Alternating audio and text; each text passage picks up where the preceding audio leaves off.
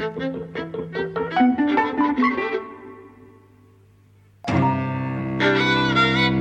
and welcome to Eavesdropping at the Movies. I'm Mike. And I'm Jose. And today we're joined by returning guest and friend of the podcast, Celia. Hello, Celia. Hello. Nice to have you with us from Canada. And you wanted to talk about Get Carter, which is having a 4K restoration right now, which is what Jose and I have been to see. Yes. And actually, we'd never seen it before, either of us. Really? Okay. Yeah, but you were dead into it. You wanted to talk about this. So what is it that you wanted to talk about? Well, I guess I'll just sort of launch right in, but I did notice that a lot of the tenor of the advertising around the 4K restoration talks about it as a British gangster classic and one of the greatest gangster films of all time, and I really wanted to make the case for it as a film noir. It is, and there, yes. Yes, and there are a number of reasons that I want to do that, and a number of things about it that I think are really just brilliant, and I'm always really kind of struck by every time I watch it. Yeah, I don't know if you want me to just launch right in or launch right in. Yes. Well, actually, before you launch right in, yeah. I should repeat what I told Mike yesterday, because we were going into the cinema and we were talking about how I'd never seen it and whatever, and I thought, I wonder if this is one of those films that, everybody says is such a great classic only because so many of the British films of that period were so not good that just rises above all the crap, or whether it's really good. And actually I was really surprised to find that I think it's really great as well. It was a revelation to me. Yeah. So, but let's hear from you, Celia. Yes. Well, so I think a lot of my enthusiasm for it comes from its sense of place, and I know that that's probably not that big of a revelation to anybody who's seen it, or any of the discussion around it probably always talks a lot about the fact that it's set in Newcastle and that it makes really excellent use of Newcastle as a place, not just visually, but also kind of like as a state of mind, I guess we'd say.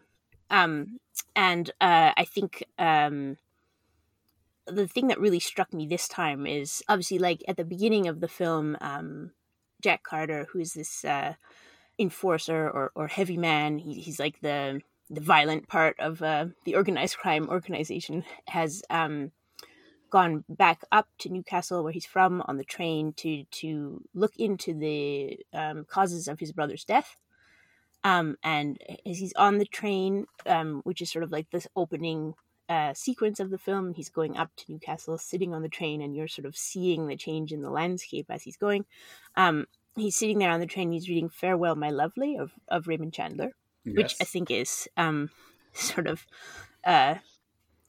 the biggest clue, I guess, that this isn't just sort of like your run-of-the-mill Scarface or something like that. And when he reaches Newcastle, there's I always like to sort of think with noir that the terroir is really important. It's another character in the film usually, and so the thing that I really like with Newcastle is that it's not that it's Chandler's Los Angeles, but it's more that it's Hammett's San Francisco.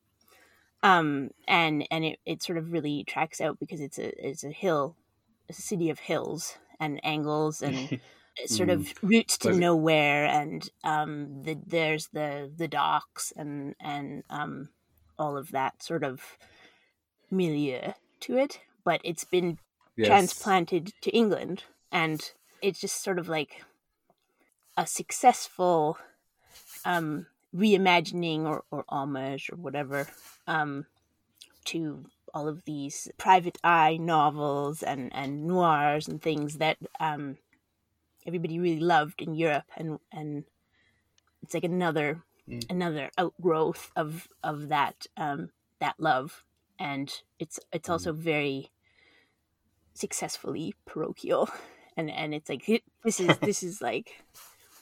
is that love in a British context, and I just really I really enjoy that about it.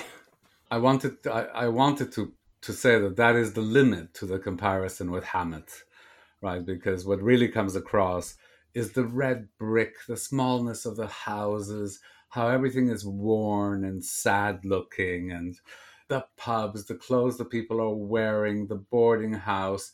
It all has like this, painted over too often, smell of cabbage aspect to it, right?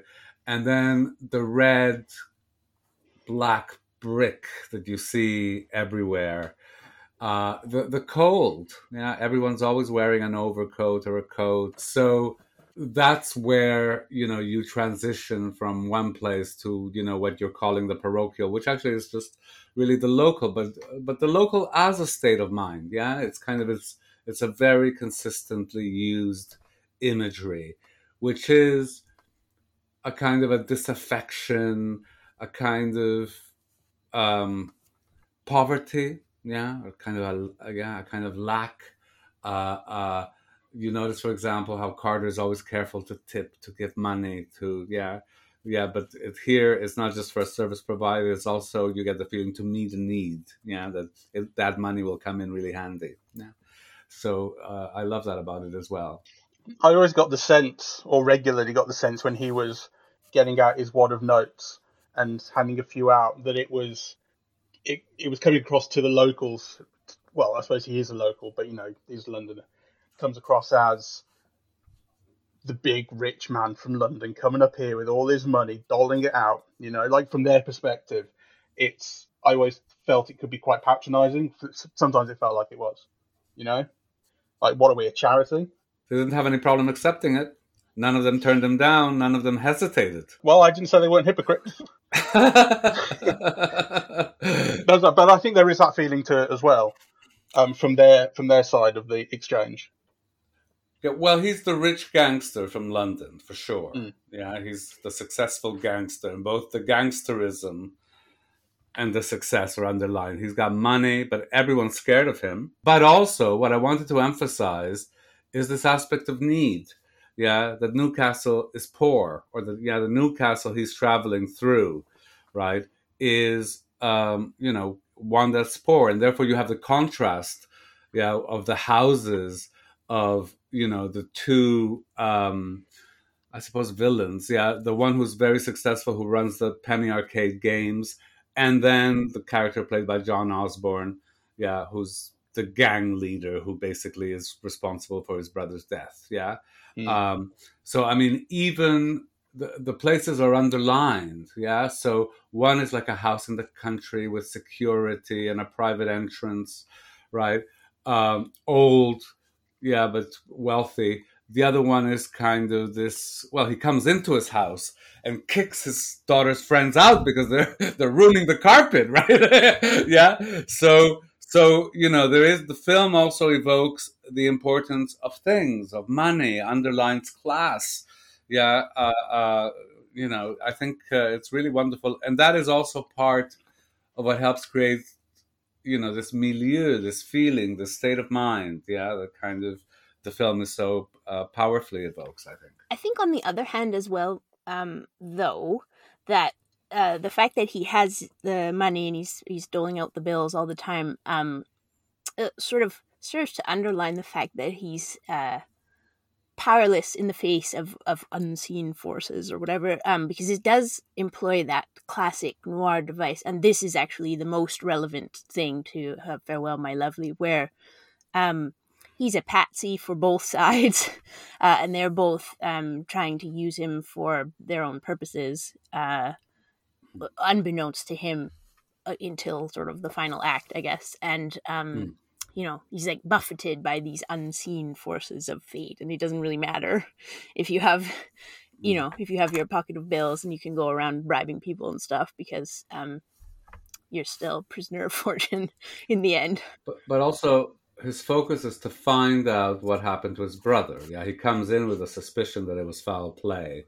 So that is the primary thing on his mind. Yeah, it's kind of, initially he doesn't even know there's a crime. He just suspects it. Yeah, it's at the funeral talking to his brother's girlfriend and the daughter. Yeah, that kind of, he begins to suspect that there's something else, and that becomes kind of, the main thing. So this finding about his being a patsy and so on, it's almost like he becomes aware as we become aware. Yeah. Kind of, I think the film doesn't play with differentials of knowledge, between him and us. I do think, though, like in your classic Chandler, you have Marlowe coming in and he doesn't even know what the real story is until sort of right at the end, right? Especially in Farewell My Lovely, he's being used by everybody right the way through until he sort of wises up at the end. And I don't know, Mike, what did you think? Because I didn't feel that as strongly, to be honest. Yeah, like, you begin to sense that he might be a patsy when they begin to make a patsy of him. When the guy offers him £5,000, until then. That's the first moment he notices and he objects and he says, I'm not doing this for you. You think I'm going to take your word for it. You just want this guy off and you think you can use me. So that's the moment where he becomes very explicitly aware that people are out to use him. But that my argument is that that's also the moment where they're trying to turn him in, where they're trying to use him. I didn't get the feeling that they were using him before then. Right, yeah. Like I didn't think there was a kind of like an overarching plot that any of the higher up figures had to use him. They make use of him increasingly, or they try to in certain ways throughout the film, or as the film develops. But no, I didn't think it was a kind of. I mean, there's certainly no moment where it's like, oh, here's what was happening all along, and here's the big plan. You were a part of it. There's nothing like that. It's a film that develops much more organically and straightforwardly, I think. I don't know that that a Chandler or like Farewell My Lovely in particular doesn't develop organically, because it starts out being an investigation about one thing. He's looking to find out what happened to the gangster Moose Malloy's girlfriend who's disappeared, and then by the end there are a lot of other things that have come in, and the story is really about something else.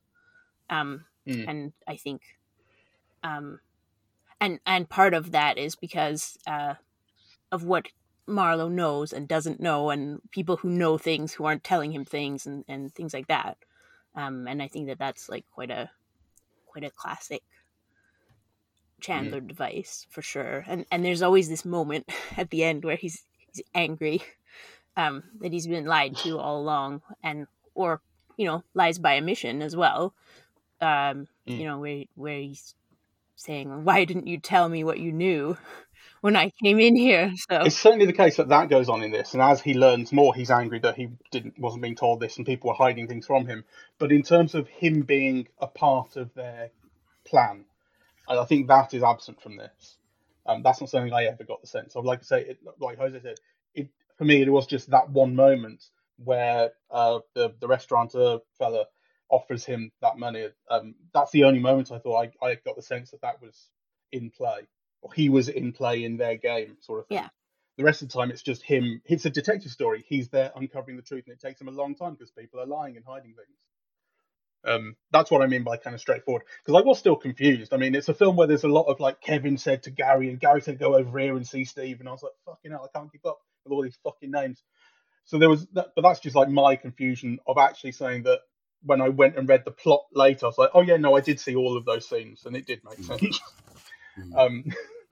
I meant to ask you, Celia, because I thought initially one of the reasons why you might have wanted to talk about this film in particular is because it really is so sexist. It is, yeah. And I wonder. It's true. Yes, it is. It is a sexist film. I guess. Well, there's no point in being a woman in this film if you're not at some point taking your clothes off or showing your legs off or something like that. Like, apart from the sort of older fat woman who's singing in the pub at one point, I think she's the only person, and even she is she's sexual with the guys. Oh yes, and she gets into a cat fight with another woman. So exactly, she's the only one who's not kind of sexualized in the way that the others are, by showing off.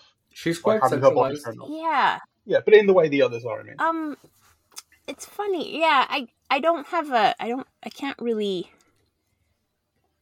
justify that. I guess it's just something that you think, oh well, it's part of the territory. Gangster film noir. Obviously, there are no good women in a film noir. So Well, but she's no Mildred Pierce, right? Yeah. There's no Mildred Pierce in this film. So, I mean, I don't want to make an issue of it because actually it didn't bother me. I just thought that might be one of the things that you talked about. It didn't bother me because I just saw it's a film of its time. It really is a film made by man, and you see it, right? Kind of, women are there to be like fucked or exploited or sold or used, or displayed for male consumption. It's not what the film is about, right? Yeah. So, it takes on a different place, and it's very much kind of part of that milieu. It's seedy, I mean, there's basically a rape of a minor, So it's very much part of what I think is, to me, the film's greatest success is creating that ambiance. Absolutely, there is both an ambiance in the film, and that is a structure of feeling in the film as a whole that it evokes, it conveys very powerfully. I wonder if the reason it hasn't really bothered you or I either anyway is because that is part of the milieu. I mean, if you didn't have that, there would seem to be a lack of something, a lack of some kind of authenticity, right? Because I think that the film maybe the film itself is not sexist. It's just saying, here you are. This is it. This is the time. This is the place, and this is part of it. Well, those women all have roles. They're not just the eye candy and the being draped over the couch or whatever it is. They are that as well, and they are definitely titillating the audience with the way they're dressed and the way they're shot. But they all have roles. And I think Britt Ekland has no other function in this film than to take her clothes off. I forgot about her. Yeah. Apparently, in South Africa, her scene was completely cut out for censored, and but she was still on the poster, and people were like, "Why is she on the poster? She's not in this film." But yeah, no, you're right. You're right about her. She didn't want to do it, I think, as well, or it was a bad career decision for her to do it. But I think neither here nor there. But anyway. I think I read that she said later that she, had not regretted it in the long run. But I think that's maybe something that you say when the film is kind of reevaluated and gets a critical reappraisal. And it's not that it was badly critically received at the time, but over the years, it's kind of been rediscovered and held up as this. Actually, this is a really great example of British cinema.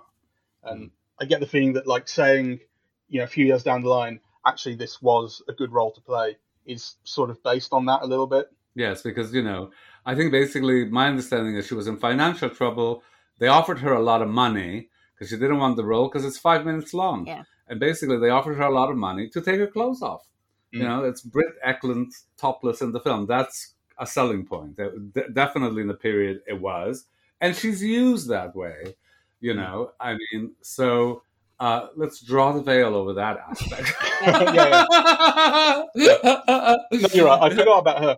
But the other thing is, speaking about censorship, is I think part of the thing is that there had been a reduction in censorship in the UK not long before this film came out, right? And the way that this film was made and what was going into it was kind of a response to that, of what we can show now, what we can do now. I was reading, I read a little bit of Roger Ebert's review from the time, and he was talking about how British movies of this ilk are normally kind of cutesy, or they've got flashy camera tricks and things like that, and actually they don't have this sense of place, this sense of darkness, this sense of understanding of class and that sort of thing. So it kind of felt like there was something new to that, maybe, in cinema, in British cinema at least. It's very harsh. I think this is the other reason that I'm very enthused about it, is that I think you had mentioned before kind of like the red brick and the richness of the shadows and stuff, and it's a beautifully shot film. It's beautiful just to look at. It's so gorgeous. The look of it is so I want to say like it's very art school, because I think it's very reminiscent of kind of like old master paintings. The richness and the depth and the grit and stuff in the colors and the shadows and the lighting and everything is just it's your real Caravaggio, especially sort of like things like the funeral or the wake or whatever, and they're in this dark little row house, and there's a lot of this play with different depths of field, and also like a very shallow depth of field, and pulls of focus, and like canted angles, whether they're like canted high or low angles, but also natural canted angles with the play of the different hills. And there's like one of those wonderful shots where somebody is, I think, descending a hill, but the shot is overhead and it kind of is moving up, and it's like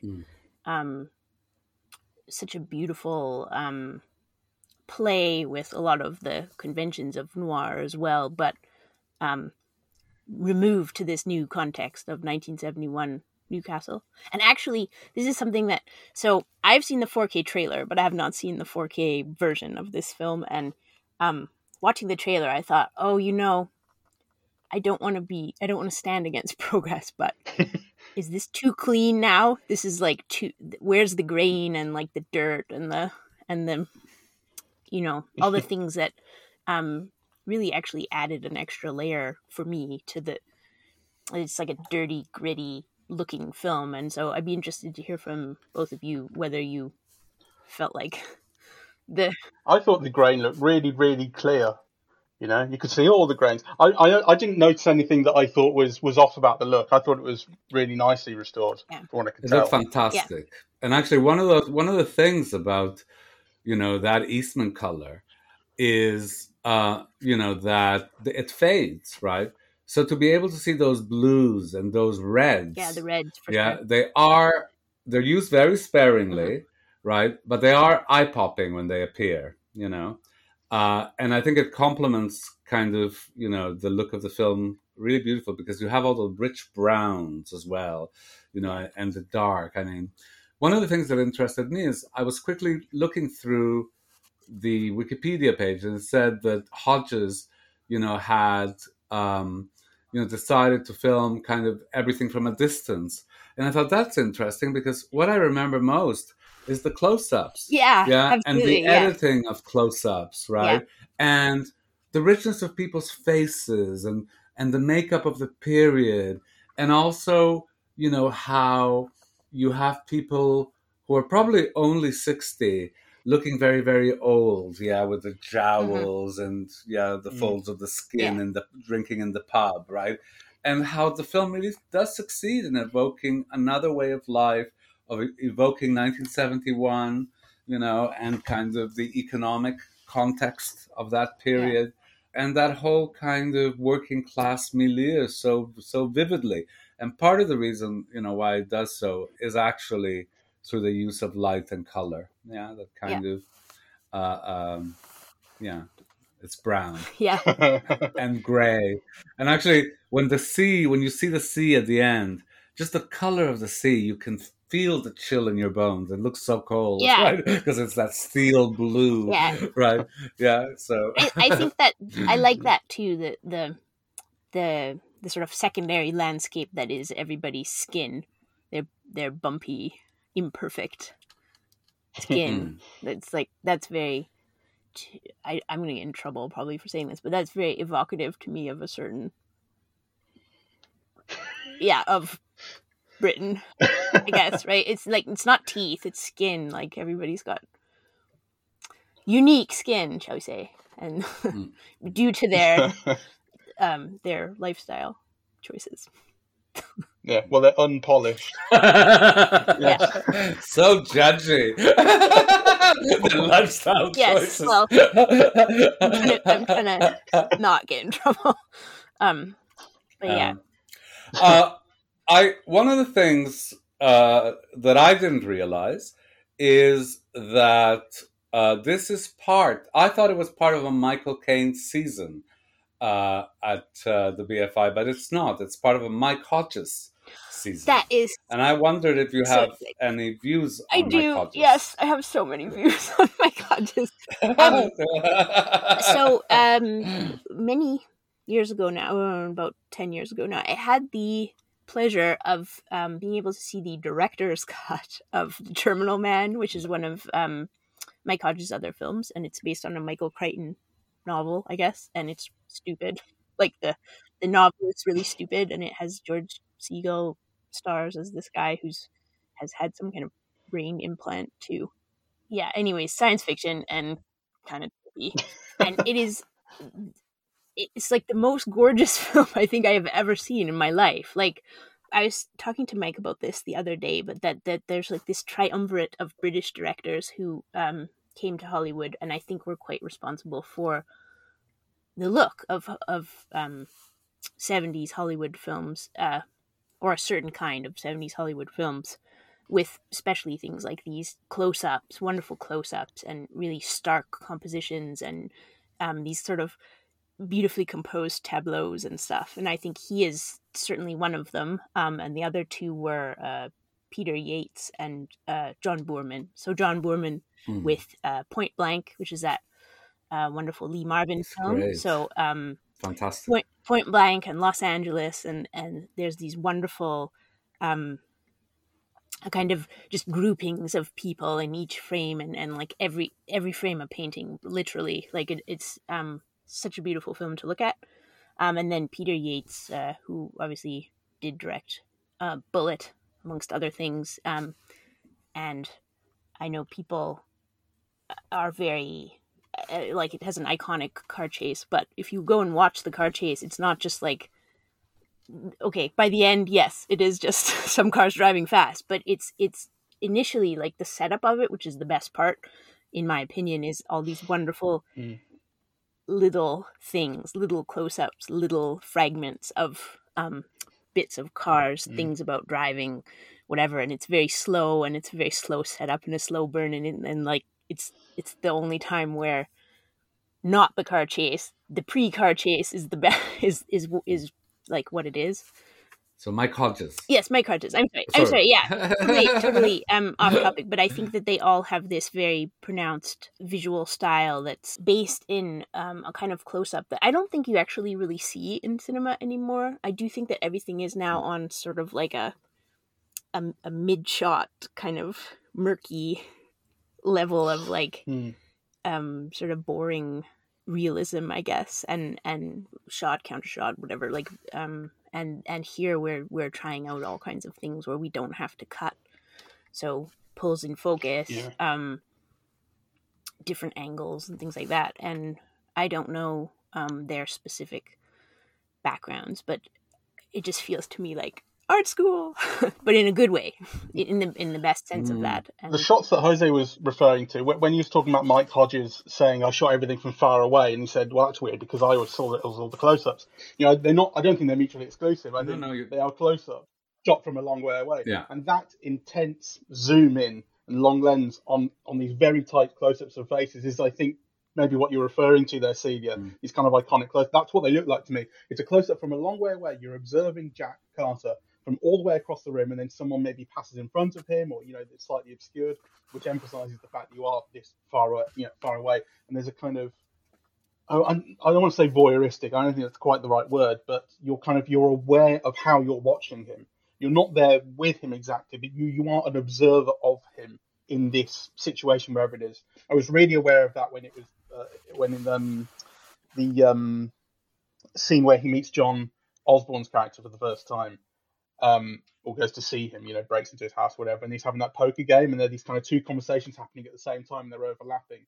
And actually, the close-up there is really on John Osborne, and it gets gradually tighter and tighter and tighter in as this poker hand between him and this, I think Harry, the guy's name was, you know, escalates and escalates, and they're raising and raising, and you know, the intensifying close-up, you get it's tighter and tighter and tighter on his face, and the threat in John Osborne and his character, I think, is absolutely wonderful, and intercut with, you know, this conversation that is obviously important that Jack is having with the girl, I forget her name, that's happening on the side, and I thought that was a brilliant scene. Actually, I really loved it. I loved the way it was mixed. I loved the way that basically nothing was happening, but so much was happening at the same time.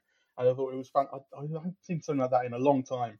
I thought that was a really terrifically paced scene, even though it ends up with essentially nothing having happened. It's just a poker game, and it ends, and he leaves peacefully. You know, I love that scene. Do you have any views on Michael Caine in the film? It's a star vehicle. It's a key film in his filmography. What are your thoughts? So I think it's quite good because it doesn't actually call on him to do a lot of acting, as it were. He has to do sort of like a stone face, like implacable oncoming storm kind of. No, but then I mean, yes, yeah, but then there's also that moment where he sees what's happened to his niece. Yeah, or that moment where he his thoughts on his brother are confirmed, and he's on the verge of tears, and I thought he was wonderful, and I don't like him. So I mean, for me, it really came across what a wonderful actor he is. Actually, I thought he gives like a really great performance, because as you say, it's impassive, but it's not impassive to everyone. There's an impassivity to the people around him, and a coolness and a control. But actually, then to the camera, there's this great revelation of feeling when he's alone. Yeah. So I thought that was wonderful. I thought he was wonderful in it. I thought, and actually, what struck me is, those scenes in the pub or when he's with other people, is the film underlines something that I hadn't quite noticed before, is that he's a really big man. yeah. He towers over everyone else, right? And then with that blonde coloring, I mean, he's like a walking target in a way, right? Like the height and the hair color make him a kind of a target, really. And the other thing that I observe, and it's just my thought, but I'd like to hear yours, is one of the things about stars is that sex appeal is often an important component, in their stardom. And if Michael Caine has any, I don't get it. I don't think he's particularly handsome, though in some angles I suppose he is, and he's not sexy, and yet I think he's really great in this. So I don't know, what are your thoughts? I think so. First of all, he has very blue eyes, which are played up quite well in the shooting of this film and in the close-ups and stuff. And I don't know that I can necessarily make the case for his sex appeal based on his very blue eyes, but I think he has this sort of insolence about him in most of the roles of this period. I think that's quite probably has a certain appeal to it. I don't know why I'm saying probably. It does have a certain appeal to it. I don't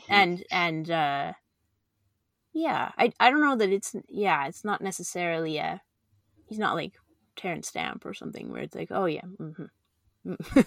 but yes, it's more his presence than his physical perhaps kind of qualities. Like, because what appeals to me about his entire presence in the film is his focus. And if you were saying, Jose, it's all about what happened to his brother and nothing else. He sleeps with a woman here and there, but for the most part, with that aside, I think it's about getting information about his brother. That's why he's here, and that focus, I think, that, which I think maybe is what you see as that kind of face that doesn't really move. But I think he's in every scene he's got a really tight focus on who he's speaking to, the kind of information he wants to get out of them.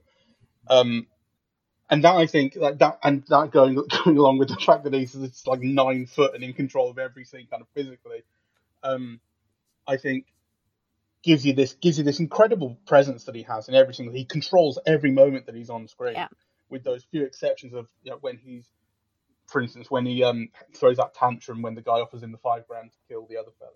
It's like he's not in control at that point, and he loses it. And when he cries because he's seen what's happened to his niece, he loses it. And ultimately, when he kills, I can't remember the character's name, but at the end, Eric, I think. I mean, he doesn't even shoot him. He loses control so much that he smashes his fucking head in with the end of a shotgun. Like, that's an incredible loss of control. So apart from that, I think he's composed and he's focused and in control, and that, I think, is maybe what is appealing about him, and could turn into sexual appeal. it's interesting because we haven't talked about the most iconic scene in the film, which is where he comes out of the house naked. Yeah. And actually, I think that scene is very relevant to this discussion, because, he just exudes a kind of self-confidence that's not braggadocio, that's ordinary, right? So, he doesn't give the sense that, I've got the biggest dick in the neighborhood. Like, yeah, it's just like, get out of here, right? And I don't care if you see me naked. Yeah, like, there's a kind of a low-key self-confidence in himself. Yeah, that's without braggadocio. Yeah, that's kind of, it's not look at me what a big man I am. It's just get out of here. So I think something that's sort of interesting to me here is that Eric was played by Ian Hendry, who I guess at a certain point was quite a big star. Ian Hendry had imagined, in that sort of embarrassing way of actors who are a little bit older or on the wane or whatever, that when they came to him with this project, that he was going to play Carter. And I think it's sort of interesting to think about that, because it wouldn't really have worked, even though he does make actually some attempt to do a Newcastle accent. I don't know. I mean, it would depend on how good he was, because think of how good Bob Hoskins is in something like Mona Lisa, or Long Good Friday, or The Long Good Friday, right? Yeah. So I think he doesn't look like he would be good, but a lot would ride on the performance. Yeah. Yeah, he's very good as Eric, though. Yes, he is.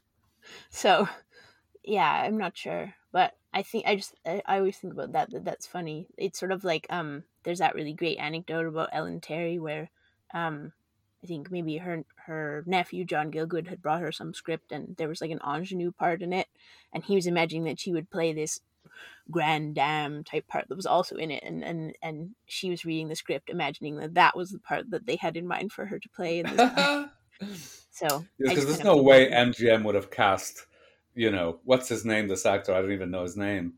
Ian Hendry, I think, he's like quite a big star because he was in Village of the Damned, and like in the 50s I think he was like it. Really? So okay. Maybe they would have, right? Like, but at this point he'd already sort of, well, he was drinking as well, wasn't he? I think at this point his floppy book by being an alcoholic. Yeah, so I think that's kind of and I think the story is he also kind of resented Michael Caine, not just because he got this part that he imagined he would have, but because he was kind of a contemporary who was soaring. Because Michael Caine was a star, but he'd done Alfie, he'd done Zoot, he'd done a couple of other things, done Ipcress File. So, I mean, and the thing about Michael Caine taking on this role is that Jack Carter is, although he's understandable, he's basically a shit. And that's like not, he's not a beautiful hero, he's an anti-hero at best.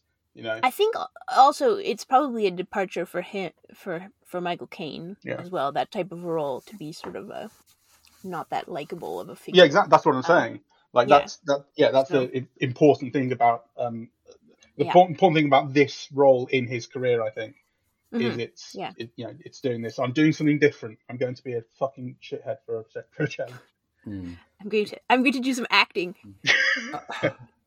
Yeah. So, what do you think, Celia, has been its lasting influence, the films, or has it been influential at all? That's a good question. I am sort of thinking of it as like a one-off, I guess. Usually when I'm thinking about it, but I guess that possibly it's sort of the progenitor of all these British gangster films, and sort of like this subgenre of the British gangster. And although, like, if you think about it, I think a lot of those films, like Croupier or something, that's Mike Hodges. So perhaps it's not. There are definitely directors who see it as an influence. So if you look, I mean, Guy Ritchie. I haven't heard Guy Ritchie say that, but I find it hard to imagine that he would make films the way he does if Get Carter hadn't been an influence on him. Yeah. But I think, in a way, like, the thing that's sort of sad about it to me, I guess, is that it showed that there's all these possibilities in a place like Newcastle or whatever. You could make this wonderful Yeah. You could be in, what did you say, a crap house and do that. And that, I think, a lot of places that have their own kind of wonderfulness and Yeah. you could be exploiting those places rather than saying, oh, well, let's set it in London again. Yeah, absolutely. This and is what that they Well, let's do Downton Abbey again. yeah. Well, Absolutely. because one of the things that I think, I don't think we ever said it explicitly, but when you were bringing up the idea of the film as a film noir, I mean, the thing that immediately occurs to me is that it's about the seedy underbelly of society. It's a film that's very comfortable moving between porn films and gangsters and all this, and in a very authentic feeling way. And like I say, as you say, it does it in Newcastle. Like, London isn't the only place in the country that's like that. There was a TV series maybe getting on for 20 years ago called Funland, which was by, I think, a couple of the other people from League of Gentlemen, which was a drama, and it was a kind of weird drama set in Blackpool. And again, it was kind of seedy underbelly stuff, and that was much more. That wasn't realistic at all. It was fucking weird and wacky, like League of Gentlemen. But still, it had that interest in trying to go to these places, kind of thematic places. But it didn't have to fucking just set it in London like everything else. It found somewhere in Blackpool to do it, and it found this weird way that only Blackpool knew, because Blackpool's all about the fun fair and the amusement arcades, and it's like exploited all of that for this fucking creepy weird thing that wasn't like, if it had been set in London, wouldn't have been like that at all. And that's, I think, the shame is that we don't get those. We basically we get it occasionally. So that's like to not really answer Jose's question about its ongoing. Yeah, absolutely. It's the impact we wish that it had, but I think it doesn't necessarily have to be a seedy underbelly kind of thing either, right? Like, you could have films with a very intense sense of place and setting that are not focused on that aspect of it. It's something that I find peculiarly, it's very typical of almost all cultures, right? An overabundance of French films are set in Paris, an overabundance of Spanish films are set in Barcelona and Madrid. So, the joke where it's like all Canadian films are set in New York. Yes, which makes sense. It still feels a bit of a shortchange to the culture, because Britain is so small and so accessible. You can get to anywhere, in just a few hours. But also, with that, like, a few hours and it's a totally different place. Like, there's such a... But what I mean is that even if the film industry is located in London, there's no reason not to make films in Birmingham or Durham or, Dover or wherever, right? Each which has its own culture. A very strong sense of who they are, where they are. Yeah, absolutely. So, anyway, any last thoughts, Mike? Well, one thing I want to say, which I never got around to, is basically how ridiculously absorbing I found the film. There's so much of the film that is dialogue-free, slow, shots of just Michael Caine walking, investigating his brother's room, all that kind of stuff. It takes a long time to do that, and it's absorbing every single second of that. I think it's beautifully kind of fundamental. just putting the camera down and letting him act and go through his investigation or whatever it is that he's doing and seeing. I found it completely engrossing. I think that's worth saying. That's all. Celia, any last thoughts? I am struck anew every time by how beautifully made it is as a film, and that there's sort of a craftsmanship to it that I think is missing, maybe, or a little bit lost in the current offering of cinema. There's like we've lost a lot, I think, in terms of how films are shot now, and to see a film like this really brings it home, I guess. So you think like, oh, films never look like this anymore, and what a shame. All right, I thought it was really great. I mean, I went in with a thought that maybe this was just one of those films that only British film fans thought was a really great film, and I I was corrected. I think it is truly a great film, and I'm very glad we saw it. So thank you very much for listening. We are eavesdropping at the movies, and we are on Apple Podcasts, Audible, Google Podcasts, Spotify, SoundCloud, and YouTube. On social media, we're on Facebook and Twitter, and the website is eavesdroppingatthemovies.com. Thank you very much, Celia Nichols. Bye-bye. Thank you.